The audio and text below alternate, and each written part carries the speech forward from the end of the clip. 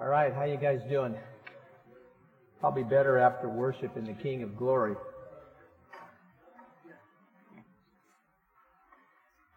I love worshiping the Lord, and there is no other name but Jesus. One day we will be before His throne, worshiping together forever and ever and ever and ever. What a glorious day that'll be. Well, it's good being with you guys tonight. It's been a while since I've been here. You got your Bibles. You can turn to Romans chapter 8. We're going to look at verses 12 through 30. And I've entitled this, Some Suffering and Then God's Glory. I want to recap a little bit, kind of start back at verse 1 of chapter 8. Great chapter. Really great chapter. I love how Paul opens it up that there is no condemnation. No condemnation. We really think about what that means to us. That there isn't some big God pointing His finger down on us and condemning us anymore.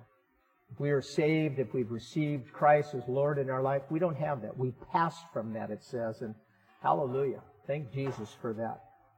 Paul, as he moves through that chapter there, he's contrasting at least what I see there is carnal Christians and spiritual Christians. You begin to see that a carnal Christian is one who's controlled by his or her flesh, that the flesh is in control.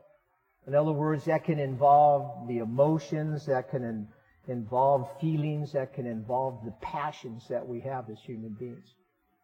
But that a spiritual Christian is to be controlled by the Spirit of God. And that's what Paul's trying to talk about. In chapter 7, he talks about the struggle between the flesh and the Spirit. And his answer to it is you need the Spirit controlling your life to help us with all of this evilness that's out there and the sinful nature that keeps trying to get us to do sinful things. And you guys know I'm an old guy. You can tell by the loss of hair and my gray hair. Listen, it's hard for me just like it's hard for you. Don't think that it isn't. That old flesh still hanging on to me just like it's hanging on to you. Matter of fact, it hangs off my arm. But Paul goes on further and he says that believers, that's you and I. In verse 12 he says that we're not under the obligation of the flesh anymore. That's hard for us to understand. It's hard for me to understand. We don't owe the flesh anymore. The flesh doesn't control us anymore. That's a hard thing to really grasp, but that's really what Jesus did. He freed us from our own flesh. And you're saying, well, come on now. I still deal with it. Of course you do. You're going to deal with this flesh until the day we go home to be with Jesus. But one thing that I realize is that the flesh becomes weaker as we live more and more by the Spirit of God. If I'm really walking in the Spirit, man, it's good. But when I walk in my flesh, when I feed my flesh, a lot of bad stuff happens. Good things don't take place. The point is that the Spirit, when He controls our life, you know what you want to do? You want to feast on the Word. You want to pray. You want to fellowship. You want to share. You want to give. You want to obey. But when our flesh is really kind of in that rulership of our life, we don't want to do those things. We want to do the things of the flesh. And that isn't good stuff. In verse 15, he says that we don't have the spirit of slavery anymore. You know what's at the root of that slavery that he's talking about, that spirit of slavery? And old Dale mentioned something tonight. Fear. It is fear. This world right now is gripped by fear. You know that with the coronavirus. Guys, you don't need to fear those things. We are in Christ, and Christ will take care of us. He will take care of us. Fear will cripple us. The media, everything around us loves fear. And the devil really loves it because it cripples God's people if we are gripped with it. So we aren't under that spirit of slavery that Paul's talking about there. Our world doesn't have hope. You do and I do. And that's Christ. Amen? He also says that we have a spirit of adoption, that we have a very special relationship with Father God, with God Himself. Now I'm going to talk about that a little bit later. And He has picked us to pass His name on. You know that you represent Christ wherever you go. I represent Christ wherever I go. Israel was supposed to do that. And they didn't do a good job a lot of times, just like we don't do it from time to time.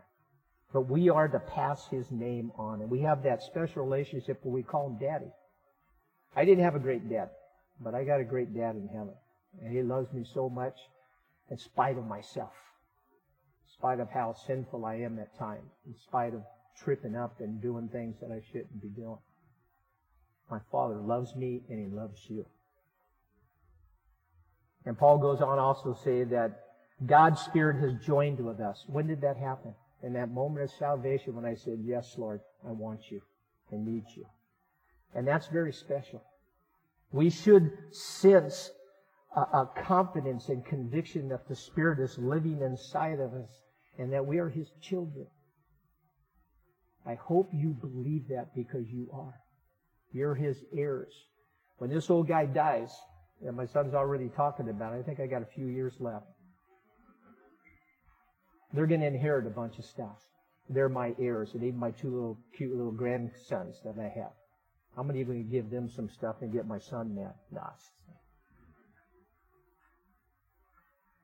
But he says one thing here in 15, and this will kind of put us right into chapter 8 and verse 18 that we'll look at tonight. Paul says this, if we are to share in His glory, we're going to share in His suffering. We're going to talk about suffering tonight. Ultimately, suffering that we go through will lead us one day to being in God's glory, to glorification. And that's the day that I'm looking forward to, and I hope you're looking for that. Tonight's suffering, Paul says, when we face it, when we have it in our life, we need to compare it with the glory that is to come. With the good stuff that we're going to get when we get to heaven. And when we see Jesus face to face.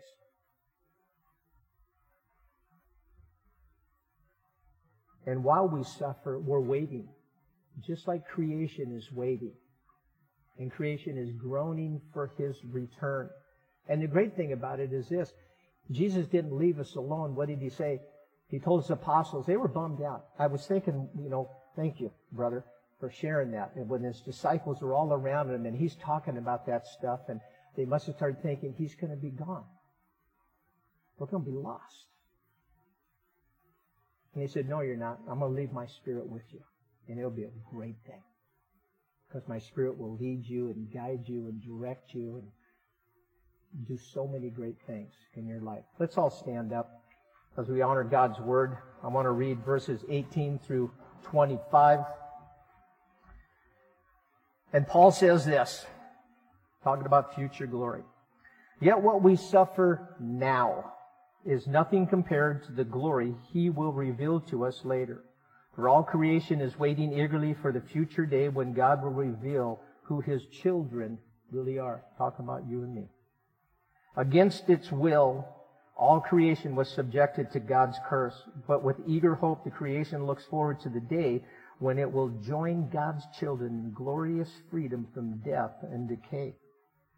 For we know that all creation has been groaning as in the pains of childbirth right up to this present time. And we believers also groan, even though we have the Holy Spirit within us as a foretaste of future glory. For we long for our bodies to be released from sin and suffering. We too wait with eager hope for the day when God will give us our full rights as His adopted children, including the new bodies He has promised to us. Verse 24. We were given this hope when we were saved. If we already have something, we don't need to hope for it. But if we look forward to something, but yet have, something we don't yet have, we must wait what? Patiently and confidently. Let's pray. God, we wait patiently and confidently for you, for your return. I ask you, Holy Spirit, come tonight. Come touch every one of us, Lord. We've already been touched as we've worshiped you. The name above all names.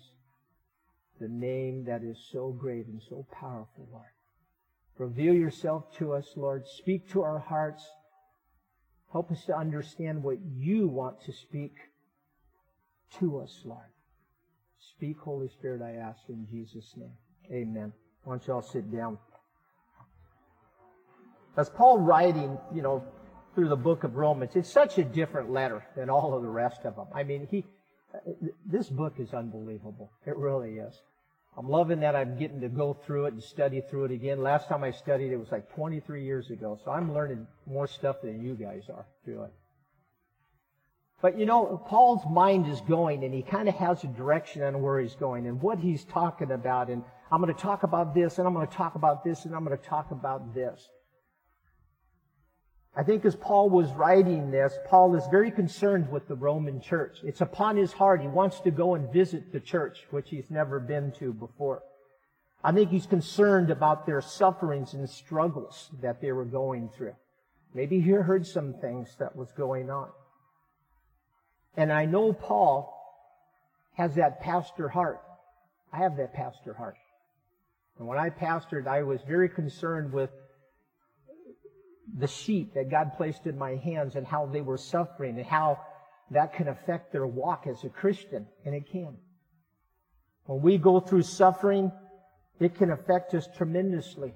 It can cause a believer to lose his faith and cause a believer to lose hope. It can cause a believer to even wrestle with, does God really love me or He doesn't love me? If He loves me, why do I go through all these kind of things? When he uses that word suffering there, it really means hardship, pain. It could even mean physical problems or persecutions. Here's a question for you, and this isn't the table talk, but I'm going to ask you. How many of you really like suffering? Raise your hands high. Suffering. Nobody. I don't like it either. I wish I could bypass it.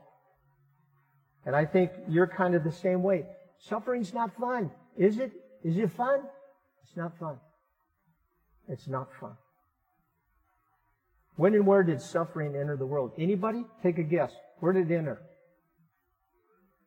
Garden of Eden in paradise. Only took to chapter 3. That's when pain and suffering entered this world. How did it come into the world? Through man's disobedience. Remember when I taught back in Romans, talking about how Adam and Eve, they only had one commandment, one decree, one directive, one guideline to just do. And they didn't do it. What was it? Don't eat of that tree that's right in the middle. It's the tree of the knowledge of good and evil. You can have every other tree that's out there, but don't eat that. And what did they do? They ate it. That's where it came in. Satan worked the woman. I'm not saying that Satan can't work the men. He can. But he went to the woman because he figured, well, maybe I can get her to do something. And she did. She took it. Shared it with her mate. You know the whole story there. But it was very interesting as I went back and I looked at it, is that God cursed Satan first. And then he went to the woman. He didn't go to the man first. Went to Satan first. Then he went to the woman. And women, you know what he said to the woman and what happened because of that fall. When you go in childbirth, it's not fun. It's a lot of pain and it hurts. I remember my wife almost made it here tonight, Jeff. But she woke up early. She's retired now, but she woke up about 5 o'clock this morning and met with a friend. But I remember when she went, through giving birth to our 2 kids, man, it was out of control. I never saw my wife moan and groan so much in her entire life. She even slapped at me one time. I was eating this banana right in her face, during the contractions. I was hungry. They told us back in those days, bring something to eat. So I brought something to eat. But something really interesting happened too. After he spoke to the woman, he says, you're going to have trouble. You and your husband are going to have trouble. And within the marriage relationship, there's trouble, isn't there? You know it. You've been married. I've been married 45 years, coming up on 46. There's trouble sometimes. There just is. And he says, that's what's going to happen. You and your husband are going to fight, and you're going to try and fight your husband. And he says, you know what I'm going to do to solve that problem? I'm going to have him be the head of the family. It's a partnership, but something happened there. I don't know exactly what happened, but something interesting happened in that fall. And then he went after Adam, and when he spoke to Adam, he cursed creation because of it. And guess what? Because He did that, we got to struggle hard the rest of our life because of that. I'm going to say something to Adam when I get to heaven. I'm going to search him out and I'm going to talk to him. We would have done the same thing. You wouldn't have done any better, Jeff. So, But suffering's part of being a human being, isn't it? They wanted to be Lord of their life rather than letting God be Lord of their life. What's the purpose of suffering? What's the purpose? This is what I believe. It brings growth and it brings us close to God. God uses it to build and enhance our relationship with Him, to deepen our relationship with Him. I think Brother Ed even said something about that tonight. I think of two guys in the Bible. Lots of people had a lot of experiences, but I think of Job and I think of Joseph. And those two guys, man, they're examples of suffering unjustly and unfairly. They didn't deserve what they got. They really didn't. And they both experienced loss of family, position, money, possessions, all the things we value. All the things that we value. Did they wrestle with the why of suffering? I know they did. You wrestle with it from time to time. I wrestle with it from time to time. But it brought them closer to God. It didn't drive them further away from God.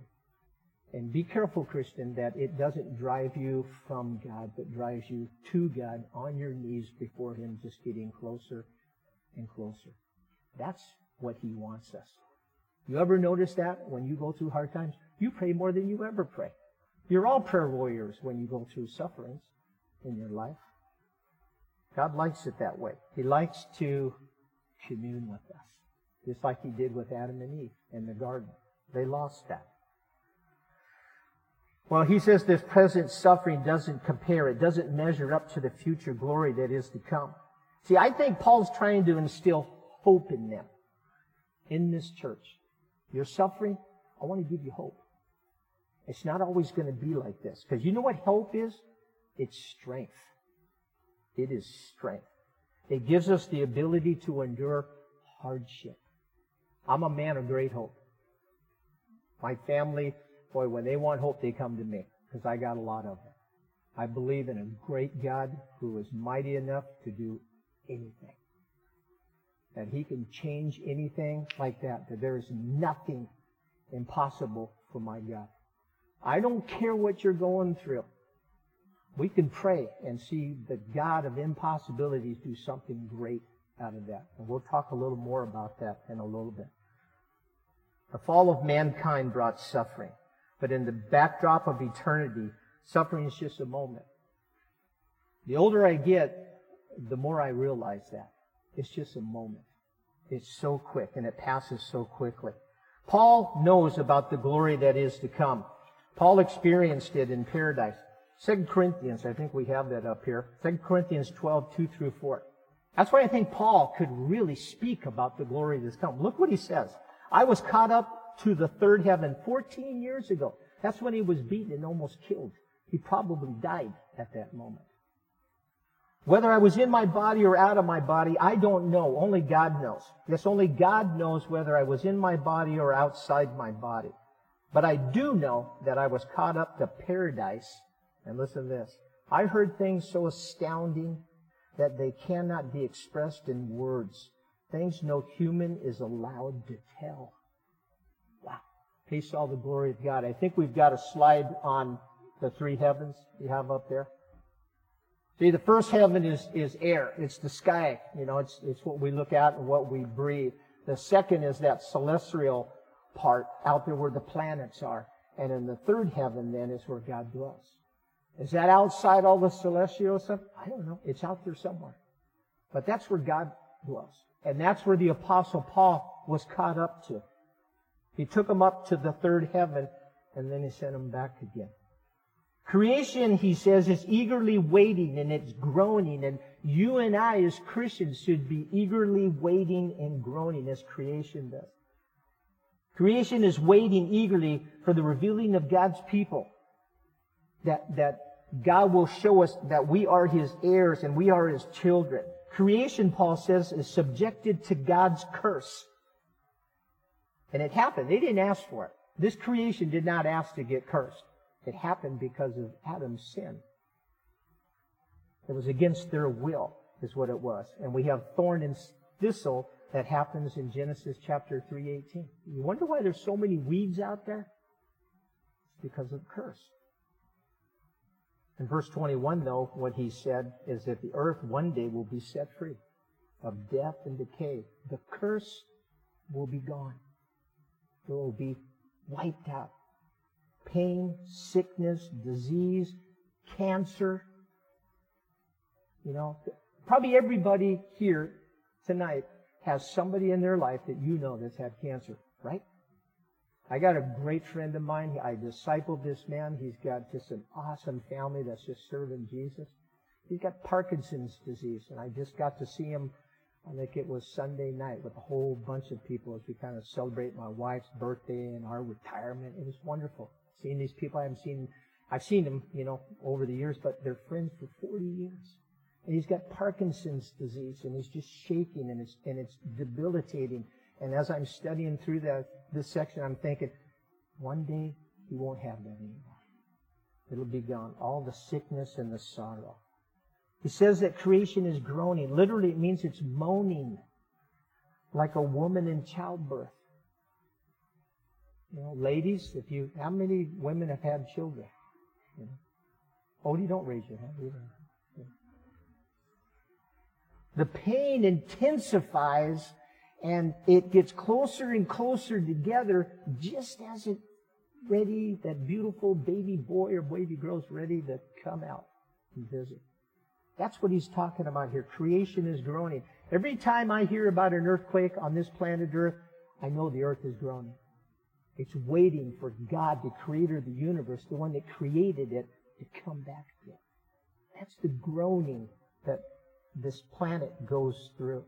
He says believers groan in verse 23 like creation does. But listen to what Paul says in 2 Corinthians 5:2.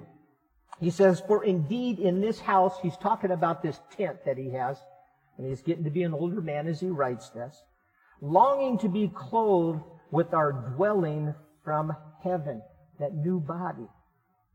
And he says, we eagerly wait. You know what that means? It means intense anticipation, intense longing or desire. For what? What did Paul say that he's waiting like this for? For the complete adoption that you and I will have. Complete adoption. I don't know if we have any foster kids here or any of you have ever been adopted. I have friends of mine who adopted a foster child. And it took a while. It was a process. It took time. And then finally they adopted this little guy. We called him Judah Ben-Hur because his name was Judah. Cutest little guy, craziest kid I've ever seen in my life. But I loved him to death. But that's what he's talking about. We're eagerly waiting for that complete adoption. You know what happened in the Roman Empire? I didn't know this, Jeff. I mean, it's great. I love studying this stuff. That when the Romans would adopt somebody, they would publicly do it in front of everybody else. In other words, when the time came up for that adoption to take place, that they would have all sorts of people come, like they'll pretty much have a party, and then they would say, this is my son. And I'm so proud to bring him into my family. See, that's what God will do to us one day. Yes, we're adopted, but we don't have the paperwork yet complete. You understand? That's what Paul is trying to say here. So he's waiting eagerly for that, and also to be released from sin and suffering. Getting that new body. That's talked about in 1 Corinthians chapter 15. I love that. I love that I'm getting a new body. It's going to be incorruptible. It's not going to be subject to death and decay. And it's not going to be subject to, I love this the best, the sin nature that I have. One day we won't wrestle with that ever again. The old body will be put off and a new body that doesn't have that sin nature in it. We won't have to struggle through all of that. That's why Paul's eagerly waiting for that. But he says that God has given us His indwelling Spirit as a down payment. That's that foretaste that he's talking about, the first fruit that's mentioned in the New American Standard. And he says this, we wait in hope. We wait in hope for what we have not seen. I haven't seen Jesus. You seen him? You seen heaven? I haven't seen him. Paul did. See, Paul did. He saw Jesus. He talked to Jesus for 3 years out in the wilderness. He was discipled by him. He said, what are you talking about? Well, talk to me later. I'll let you know. He was taught, just like the apostles were. And he saw heaven. He saw it. So he was waiting in hope. We can't see our redemption inheritance yet, but we know it's coming. And knowing it will happen should help us to wait patiently and confidently. I was thinking about this. I was thinking about when I was a little kid and I got a new bike for Christmas when I was a young little guy. Any of you get a new bike for Christmas? Yeah. Man, you waited with so much anticipation, it was just about killing you. You know, in my family, I tell you, they were just full heathens. You know, we worship Santa. I was almost going to say Satan, but it was Santa.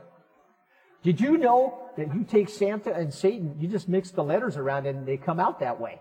Satan, Santa. I'm not saying he's Satan, but I was thinking about that, you know, when a young person waits for that, you know what that involves? It involves trusting the gift giver. And see, we got to trust the gift giver, God, to give us all the stuff that He's promised to us. And He will one day. All of it. All of those things He's going to give to us. So here's your table talk, all right? You got to have about 5 minutes. We're talking about suffering. We'll end one day that we're going to see the glory of God. We're going to be set free from sin and disease. So this is what I want you to talk about.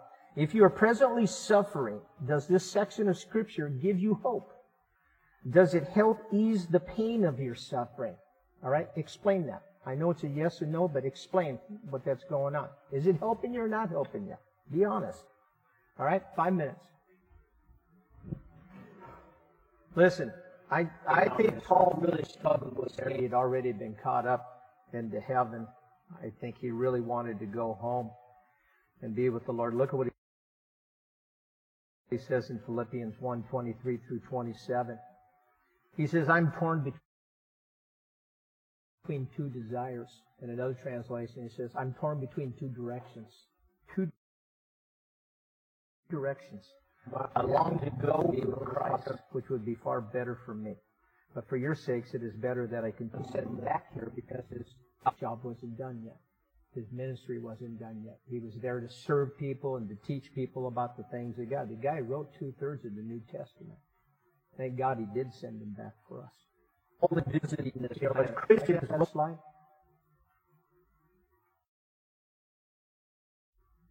Slide.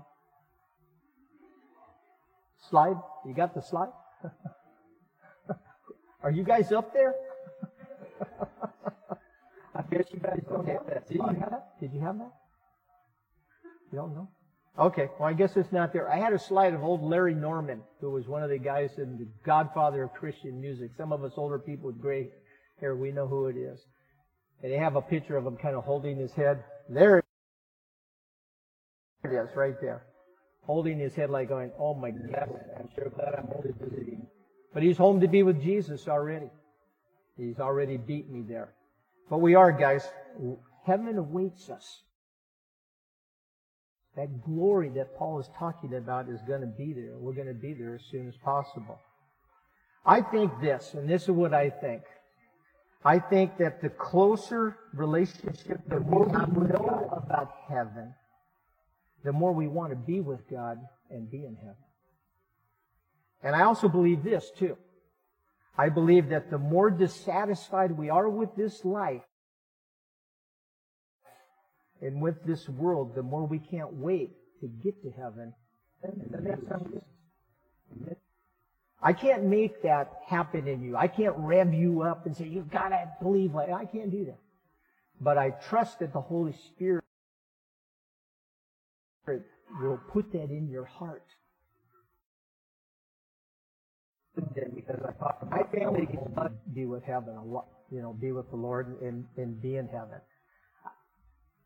I want to go there. I've been wanting to go there since I was 18 and a half years old when I gave my life to Jesus. My son asked me one time, we were talking about heaven and I don't know, I'm always talking about heaven and going there. And he asked me, he said, Dad, what does heaven look like? Yeah, I mean, what's it going to be like? And instead of saying, oh, go to the book of Revelation or go something like that, you know what? I felt the Holy Spirit tell me, say, son, ask that the Lord will reveal to you what heaven is like. I've had it happen many times. I had it happen so many times in worship times, in small groups and larger groups and stuff. Just the sense of heaven and what it's going to be like. Back in the 80s, there was a group called the Promise Keepers, and some of you guys went there, and I went there. It was 70,000 to 100,000 men that were gathered at the Los Angeles Coliseum. And we were all worshiping. And I don't even know what songs we were doing. They just went on for a half hour, an hour. And I am telling you, I would not like how God kind of showed it to him and how he experienced what heaven was like. But he went to a YouTube concert. And he said, all of a sudden, and Bono, he's a very spiritual man. Whether he's saved or not, I think he might be. I had one song out of it, but it was all dark and the little lights going all over, and God just showed him what heaven was going to be like with the multitudes of people that were going to be up there. If you have never had that experience, guys, ask God to show you. Do it on Sunday morning. Maybe it'll be some other place. Because you need that. You need that revelation of what heaven is going to be like. And that'll make you want to get there. We got to get going. And the Holy Spirit helps us in our weakness. For example, we do not know what God wants. For example, we don't know what God wants us to pray for. But the Holy Spirit prays for us with groanings that cannot be expressed in words. And the Father who knows all hearts knows what the Spirit is saying. The Spirit is in harmony with God's own will. In the Amplified Version, it says this: so too the Holy Spirit comes to our aid, and bears us up in our weakness. For we do not know what prayer to offer or how to offer it worthily as we ought. But the Spirit Himself goes to meet our supplication and pleads in our behalf with what? Unspeakable yearnings and groanings too deep for utterance. We need help. Paul knew that this was the fleshly sin, driven, suffered. And Paul is telling them, look, the Spirit is here to help you.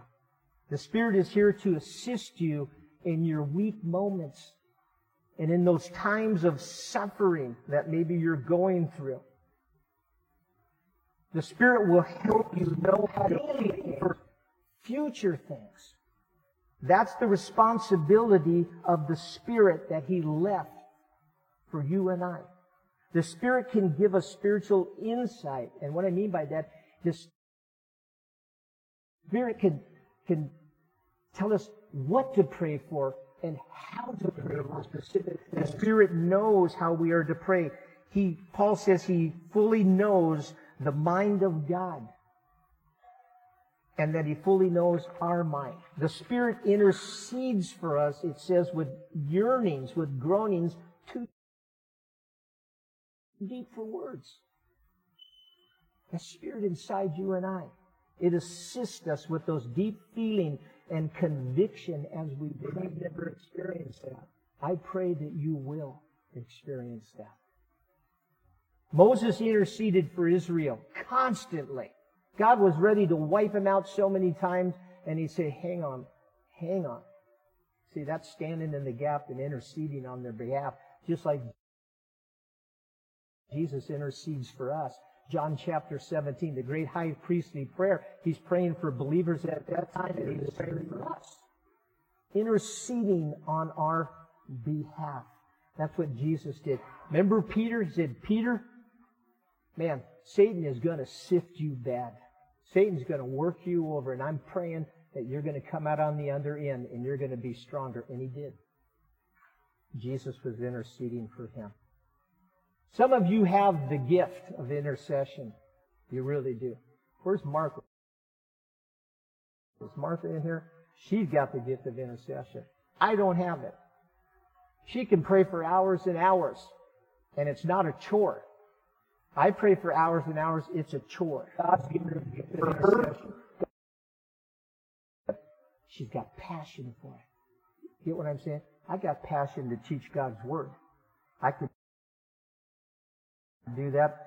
I could have us here for 3 hours if Jeff would let me.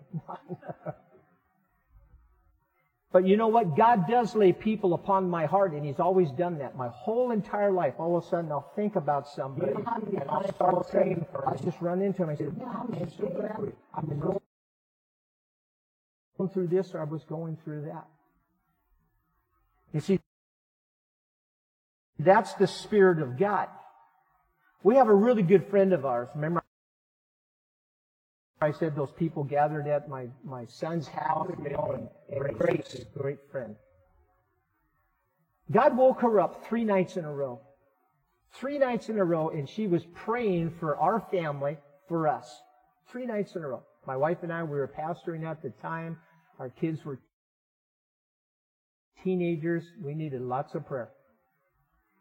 And after that third night, she calls my wife and she said, she said, what in the world is going on? She goes, God woke me up and I've been interceding for you guys for 3 nights. I think she was getting tired of woke up. She was trying to figure out what it was.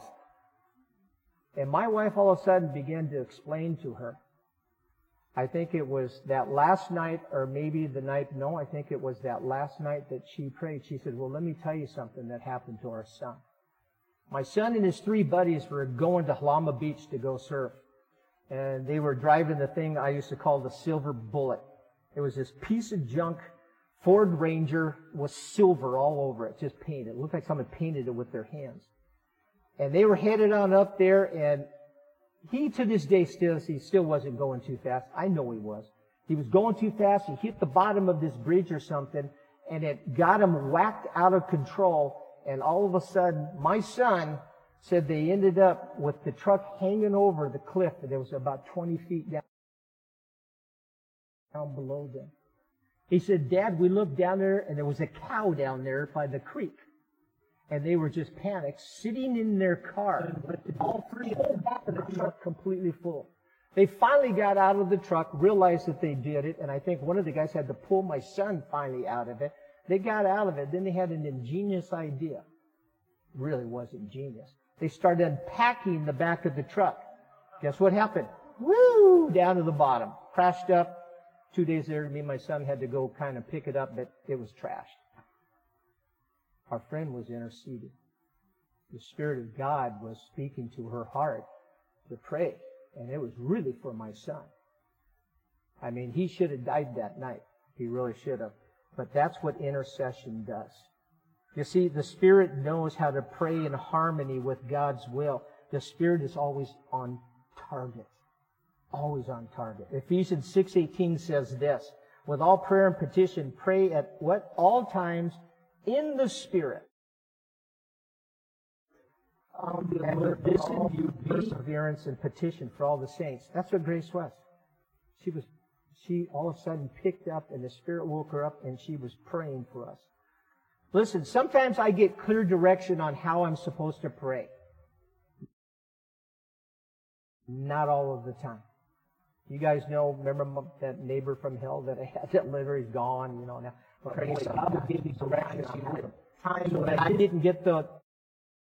You know what I did? I prayed in what the Bible calls tongues. 1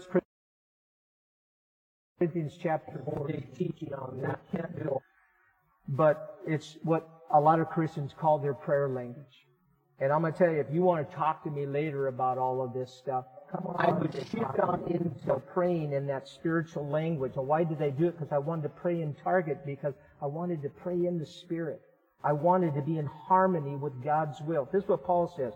1 Corinthians 14:14 says this, for if I pray in tongues, my spirit is praying, but I don't understand what I'm saying.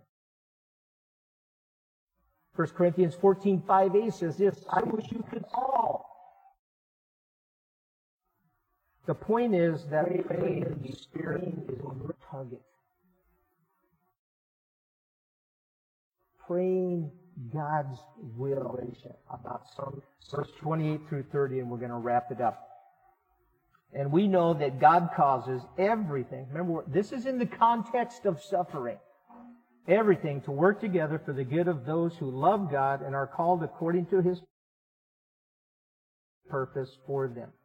For God knew His people in advance, and He chose them so that His Son would be the firstborn among many brothers and sisters. And having chosen them, He called them to come to Him. And having called them, He gave them the right standing, that's justification, with Himself. And having given them right standing, He gave them glory. All suffering is a part of God's plan. It truly is. That's what I see in that verse there. We know God causes everything to work together for good to those who love God and are called for His purpose. We know we need to understand or hold it. Know that everything that you're going through, that there is what it means by God causing it. There is purpose in it. His ways are always right. And as I say all the time, He's always working behind the scenes. Always. God's never sleeping. He's always on the job. Causes all things, every work, everything, little thing, big thing, hard thing, joyful thing, all things, He works together for our good. Remember, what's the purpose of it? Well, it's for growth. It's for maturity. Why does God do that? Because He loves us. He loves us. I want to see my 2 little grandkids grow up to be great men of God. You know, not that they're going to do something special. I just want them serving God with their whole heart. And Grandpa's going to try and help them as much as he possibly can. That doesn't mean that Grandpa does everything from time to time. I want them to suffer through some things. I taught my son to suffer through some things so he would learn that life isn't easy. He knows that. One of the things he says, he said, Dad, you taught me that life's hard and you got to work hard. God's molding us, guys. God molding us. New American Standard said He's conforming us. You know what that word comes from? Morphe. And I don't usually use Greek words, but you know what morph means. See, God's morphing you and I to look through Jesus, to act more like Jesus. That when people look at us, they go, wow, that guy's really kind of changed a lot. Must be something going on there. You see, that scripture right there, I'm going to tell you guys, put it in your heart, learn it, memorize it. That'll be one of the greatest verses you could ever have. That verse right there has brought me so much peace and so much comfort in the midst of the suffering. Some of you are suffering through some things right now. Some of you aren't. But boy, when you do suffer through those things, isn't it good to know that God is working for you? That God one day will glorify us, right? Because He justified us. We were justified because He called us. He called us because He predestined us to be His sons and daughters in Christ Jesus. Jesus is the firstborn. He's the first, and what it means by that, and we're almost wrapping it up, He's the first person with a human nature. Remember, He's all human, but all God, that was raised from the dead and was glorified. In other words, Jesus opened the door for us to experience that glorification that one day will come to you and I. Let's pray. Lord, we thank You so much for sending Your Son, Jesus. We thank You that when He left, He sent us His Holy Spirit. But thank You that from time to time, when we wrestle with our flesh, when we wrestle with the things of the world, that the Spirit is always there. The flesh is weak, but the Spirit is willing. Help us as Your followers, Lord, to allow You to work in our life by Your Holy Spirit. Help us not to push aside the Spirit, but help us to welcome Him into our life. God, we pray that You would send Your Son. But as we wait for Him, Lord, we will tell others about You. We'll let them know about the change that's taken place in our heart by Your Holy Spirit, the sufferings that we go through to draw closer to You and to have a deeper relationship with You. Reveal heaven to Your people, Lord.